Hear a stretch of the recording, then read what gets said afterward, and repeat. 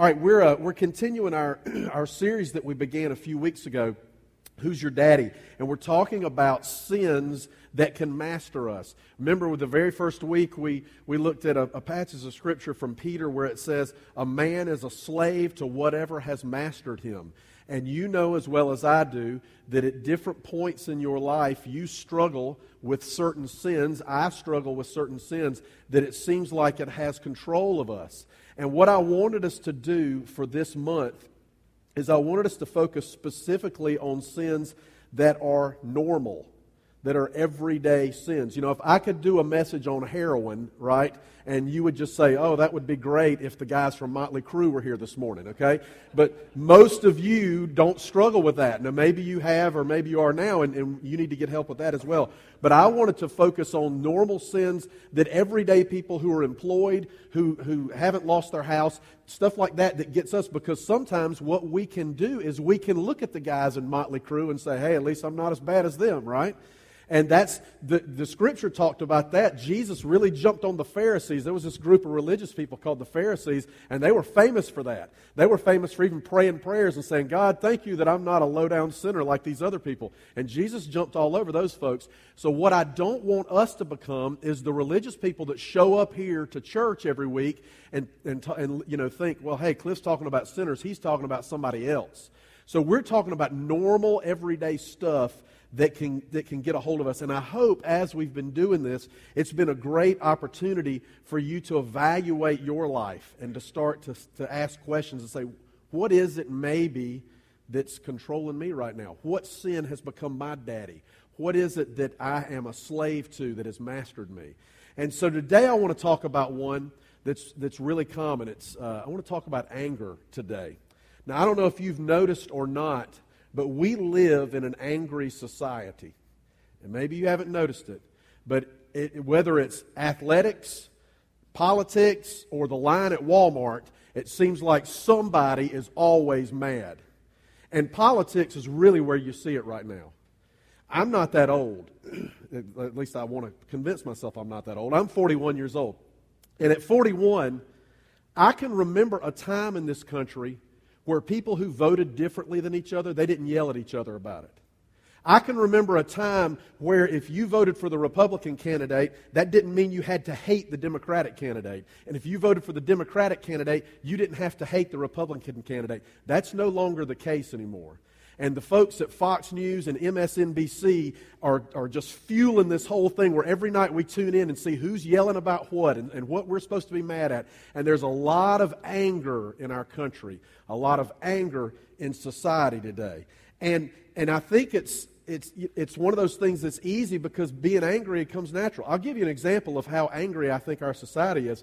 A few weeks ago in Major League Baseball, a guy by the name of Armando Galarraga, he threw what should have been a perfect game. He's a pitcher, and if you don't understand baseball, let me explain it real quick, but you get 27 outs before the game is over. A perfect game is where you get 27 straight outs and nobody gets on base. You don't walk anybody. You don't give up a hit. There's not a wild pitch that they get on base. And so, in fact, it's the rarest thing that happens in baseball. It's so rare that in the history of Major League Baseball, which is over 100 years old, it's happened less than 25 times. And here's this kid, Armando Galarraga, for the Detroit Tigers, and he is pitching a perfect game. The last batter comes up. So he's had 26 batters up, 26 batters down, nobody on base. And he throws a pitch. This guy hits it to the infield. The infielder throws it. It's obvious that the throw beat him to first base, but the referee calls him safe. Perfect game is lost. Now, here's where I think we can see how angry our society was. Armando Galarraga responded without any anger at all. In fact, he grinned after it was over. He took the ball, he went back to the mound, and then after the game was over, Jim Joyce, who was the referee, who was the umpire, they talked to him about it after the game, and when he saw the replay, he admitted he was wrong, he felt terrible about it, he didn't yell and say, how dare you question me?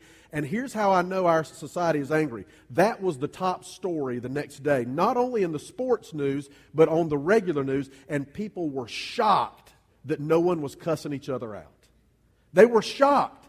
It was like, I cannot believe this guy, he was cheated from a perfect game. I cannot believe he didn't go crazy and get up in his face and yell at somebody, because that's what we've come to expect. We've come to expect that from our athletes. We've come to expect that from our politicians. We've come to expect that even on our workplaces. And we live in an angry society. And chances are you've gotten caught up in that. And it's very easy, because getting angry is a natural thing. And it's very easy for us to justify that anger. Look at what Ephesians chapter 4. I'm going to read you a few verses from Ephesians chapter 4, starting with verse 26. If you've got your Bibles, that's in the New Testament. And there's 1st and 2nd Corinthians and Galatians and Ephesians. You'll just find that. If you don't have it, look up on the screen. But Ephesians 4:26 says this: In your anger, do not sin. Do not let the sun go down while you are still angry, and do not give the devil a foothold. Then starting with verse 29. Do not let any unwholesome talk come out of your mouths, but only what is helpful for building others up according to their needs, that it may benefit those who listen. Let me stop here real quick. This doesn't have anything to do with the rest of the message, but let me say this. I think it's interesting that verse is in there. My whole life, and maybe your whole life, that's the do not cuss verse, right? Oh, you're cussing? The Bible says, do not let any unwholesome talk come out of your mouth. I'm not saying it's okay to cuss, all right? So don't go home and, drop some, big bomb on your family. But what I'm saying is that this verse, I think, is specifically talking about angry words, because it's in the middle of a whole passage about anger. And you shouldn't cuss at anybody angry, but you shouldn't have other angry words either. But we say, oh, do not unwholesome talk is cussing. Yeah, but it's also more than that. It's speaking in an angry way to other people as well. So that's what unwholesome talk is there. All right, go back to verse 30. Back on track now. Verse 30. And do not grieve the Holy Spirit of God, with whom you were sealed for the day of redemption. Get rid of all bitterness, rage, and anger, brawling and slander, along with every form of malice. Be kind and compassionate to one another, forgiving each other, just as in Christ God forgave you. The first thing I think we need to be aware of about anger, and what we see in this passage of Scripture, is that the devil will use our unchecked anger. The devil will use our unchecked anger. See, the whole time I've been talking about anger this morning, I have an idea that there's a couple of you out there that when I started talking about anger being a sin, you were thinking, wait a minute, Cliff. Anger's not a sin. And you're right, kind of. You're somewhat right. You see, it says there in Ephesians 4:26, it says, in your anger, do not sin. So it makes it sound as if, okay, you can be angry without sinning, and that's true. In your anger, do not sin. But look at what the rest of those verses say. As you read the rest of it, it's very obvious that even though being angry is not a sin, what Paul wants us to know, he's the one who wrote this book of Ephesians, what Paul wants us to know is, even though anger is not a sin, anger very quickly leads to sin. It very easily leads to sin. And if I love there in verse 27, where it goes from 26 to 27, it says there in 26, do not let the sun go down while you are still angry. And then in verse 27, and do not give the devil a foothold. When it says there, do not let the sun go down while you're still angry, it's talking about there, don't leave your anger unchecked. Don't leave it alone and think that it's going to take care of itself. Don't just get angry and hold on to it. But you need to check it. You need to think about it. You need to try to figure out what's going on. And when he says, do not let the sun go down on your anger, and then in the first part it says, in your anger do not sin, he's quoting another verse of Scripture from the book of Psalms. See, Paul was a biblical scholar, so he read what all the old guys that came before him had written. And he had read the Psalms that King David wrote. And look at Psalm 4:4 that King David wrote. See if this sounds familiar. In your anger, do not sin. Direct quote that Paul had just quoted there. And then it says, when you are on your beds, search your hearts and be silent. When you're on your beds, search your hearts and be silent. I love that it says there, when you're on your beds. Because especially in the society we live in today, that's about the only time that you have this quiet, isn't it? That's the only time you have to think. And if you're like me, a lot of times when I'm laying on my bed and the TV's off and the lights are out and I can't get to sleep, you know what comes back into my mind a lot? People I'm mad at. And I start thinking about them and thinking about what they did to me. And I start dreaming I'm Chuck Liddell, and they're in the other side of the cage. And I'm going to hit them with an inside leg kick and then I'm going to get a right hook and put them down. That's the kind of stuff that goes on in my mind. Now, I know you're not as sick as I am, right? I'm sure you're thinking about how you're going to forgive them and you can't wait to see them again. But me, I struggle with anger, right? And so a lot of times that's where it comes back. It says, when you're on your beds, search your hearts and be silent. When it says search your hearts there, that's what we ought to be doing. Instead of me thinking about how I'm going to get revenge on somebody I'm mad at, I need to be searching my heart. Figuring out what's my motivation. Asking myself some questions. Why am I mad about this to begin with? Why am I still mad about this? This happened a long time ago and I'm still mad. What good is this anger doing me? Is it helping me out that I've held on to this as long as I have? And I think it's just one of those things where if we will begin to, as we lay down at night, before we go to sleep, start to search our hearts and ask God to help us understand what really is going on with this anger. You see, you're right, it's not a sin to be angry. It says there in verse 4:26, in your anger, do not sin. And the way we know that it's not a sin to be angry is Jesus got angry. Maybe you remember the story, but there's a story that's in the Gospels where Jesus comes into the temple and people have made the temple into a marketplace where they can make money for themselves. And they're buying and selling all kind of stuff, and Jesus comes in and he loses it. He gets more angry at this than I've ever been angry in my life.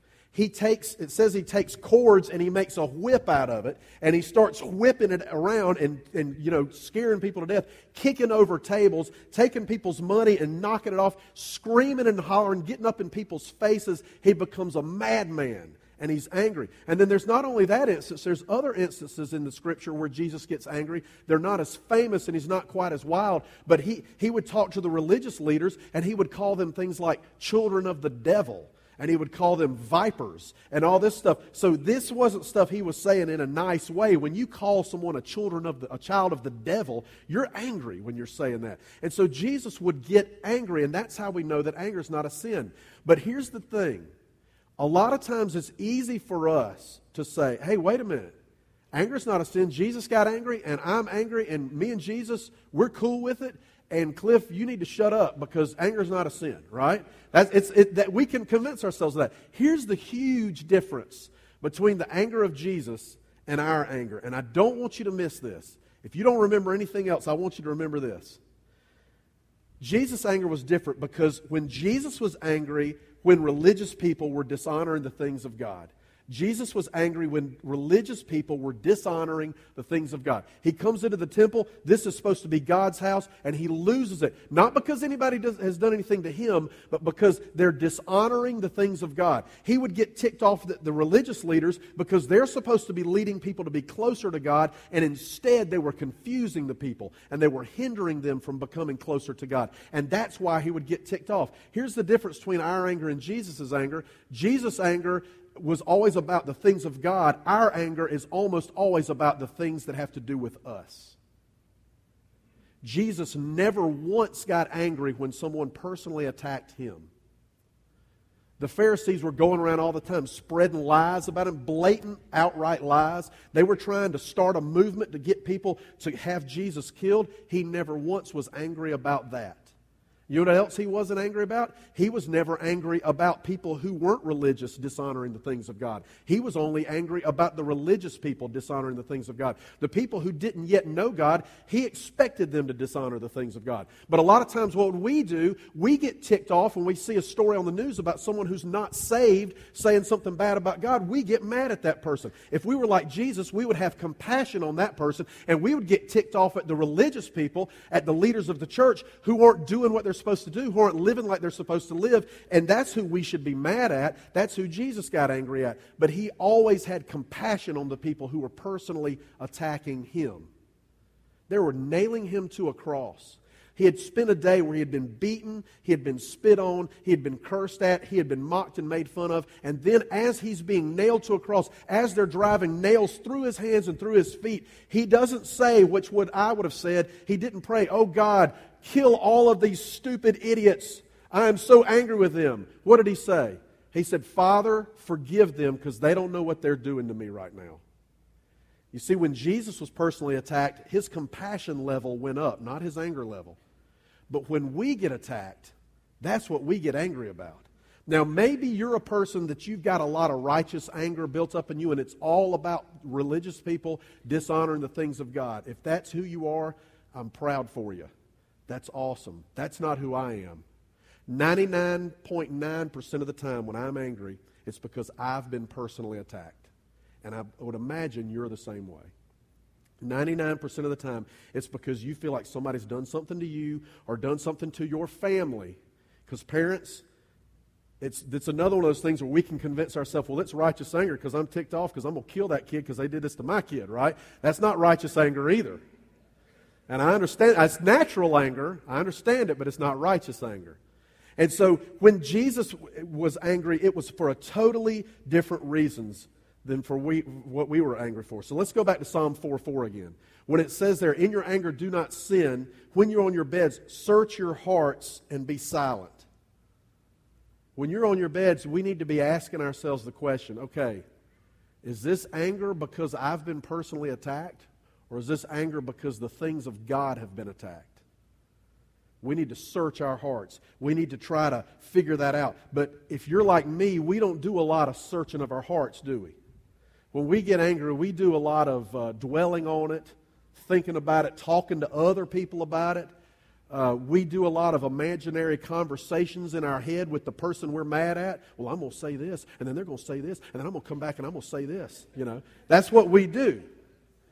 But we don't do a lot of dwelling on what's in our hearts and searching our hearts and figuring out, okay, my motivation is what's all messed up here. It's my motivation that's the problem. Yeah, they shouldn't have done that, but I can't continue to be angry at them about that. Verse 27 of Ephesians 4, look back at that again. It says, do not give the devil a foothold. That's why I said the devil will use our unchecked anger against us. If you're angry, it's giving the devil a foothold in your life. Now, when I read that verse, do not give the devil a foothold, I thought about tug of war, and I got a picture of a great tug of war contest right here I want you to look at. Now, can you see that? These are boys that all go to our church here at Freedom, and this was them on field day at Mountain View Elementary, right? And this boy right here, he really, really wants to win. He wants to win everything. I like that boy. But look at this boy here. Look at his feet. You see that? And you see those feet? They're hunkered down. They got their feet. They got it in a place to where they're going to win tug of war. And if you want to win tug of war, yeah, you got to have some upper body strength. You got to be able to pull. But if all you've got is upper body strength and your feet are not in the right position and you don't have them where you've got a foothold where you can get, you're still going to lose that tug of war. And these boys understand that instinctively. They understand they got to get their feet in the right position. And you can see that they've got their feet in a good place. They have a foothold and they're going to win that tug of war competition, right? Well, let me tell you something. The Scripture tells us that we are in a tug of war every day with our own sin nature. Now, we've talked about this a lot the last few months here at Freedom, that we are by nature sinful people. When you come into this world, we're broken, we're messed up from the moment we come in, and we're sinful people as we come in. And we're in a daily tug of war between doing what's right or doing what our sin nature wants us to do. Romans chapter 7, we're not going to go there today, but just write that down as something you want to read later. All of Romans chapter 7 is the Apostle Paul, who wrote the book of Ephesians, talking about this tug of war that goes on between us and our sin nature. And the Apostle Paul, who is a better Christian than I'll ever hope to be, even he said, the things that I don't want to do, I do, and the things I do want to do, I don't do. He talked about it's a struggle every day.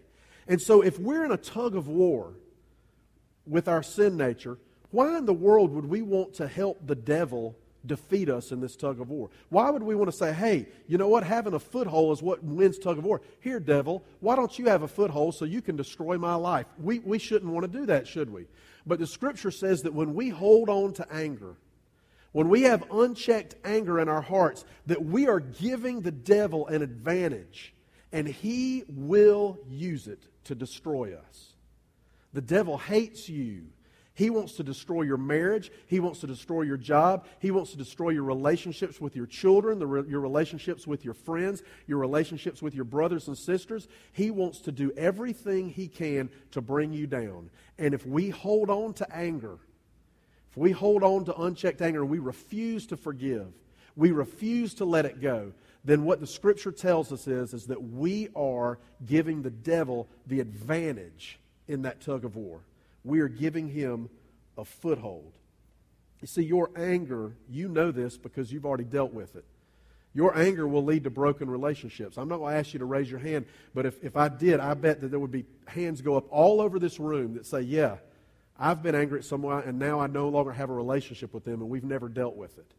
Your anger will end with broken relationships. It will result in you losing your joy and you just having a generally dissatisfaction with life where everything now makes you unhappy and nothing can bring you back up. Nothing can bring a smile to your face anymore. It can ruin your relationship with your church. It can ruin your relationship with your friends. It can make you speak words to someone that you thought you would never say. Unchecked anger, when it's running amok in your life, it can destroy you and all of your relationships. And the second thing that I think we can learn is this. Anger does not lead us to the things that please God. Anger does not lead us to the things that please God. Now that should be obvious. We just talked about giving the devil a foothold. But look at verse of Ephesians 4:31. Look at this. It says, get rid of all bitterness, rage, and anger, brawling and slander, along with every other form of malice. If we still want to hold on to this idea, wait a minute, anger is okay, Jesus got anger, I can hold on to it. Well, then Paul just spells it out and says, get rid of it. Get rid of all bitterness, rage, and anger. He doesn't say there's some anger it's okay to hold on to. He says get rid of all of it. Get rid of all bitterness, rage, and anger. And then there's a great verse that I came across in James 1:19 that I think is so practical for why we should get anger out of our life. It says this, my dear brothers, take note of this. Everyone should be quick to listen, slow to speak, and slow to become angry. Before we go on, I'm going to just take a second here. Not only is it not good to hang on to anger, it's also not good to be a person that gets angry easily. It says we should be slow to become angry. If you're a person that flies off the handle if something hits you the wrong way and you're angry, even if it's on the inside and you're not letting it out, it says that we should be slow to become angry. And then in verse 20, this is the important part here. It says, for man's anger does not bring about the righteous life that God desires. Man's anger does not bring about the righteous life that God desires. See, this is a serious business. We think that we can just be angry with something, and we think that our anger just keeps us warm at night. It helps us have something to think about as we fall asleep. But what the Apostle Paul, what James wants us to know there is he says, if we continue to allow anger to be an ongoing part of our lives, we will never become the men and women God wants us to be. Never. If we continue to let it be a part of our life, we'll never become the people we're supposed to be. That's what it says in verse 20 when he says, it does not bring about the righteous life that God desires. And by the way, let me hit this real quick. The reason I said we will never become the men and women God wants us to be is that, ladies, I know sometimes it's easy for you to think that it's only the men who have the anger problem, because usually when we have the anger problem, it gets really scary because we yell and we hit people and stuff like that. But a lot of times I've known a lot of angry women in my life. I've seen you speaking to your kids at Walmart, and I know you're angry, all right? You know, you walk up, it's like, shut up! You know, all that kind of stuff, like, good night. So it's not just when I'm talking about anger today, I'm talking about men and women. We all struggle with anger. And if we continue to hold on to it, we will not become the men and women that God desires us to be. As I thought about this, I thought of a great example. I thought about a garden. And instead of just telling you about a garden, we went and we shot some video of me at my garden. So watch this as we talk about anger.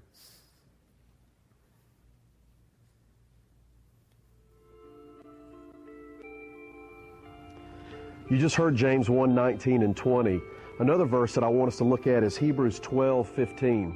It says, see to it that no one misses the grace of God, and that no bitter root grows up to cause trouble and defile many. When I read that verse, I thought about a garden when it talked about a bitter root growing up.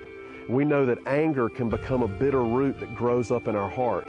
And we're out here at my garden, at my house, and it's a small garden, a beginner's garden, our first year planting anything in a garden. And I've just got 4 tomato plants out here, and things are going pretty well. We're producing fruit, and we've gotten some big tomatoes off of some of our plants and a lot of cherry tomatoes off of our plants.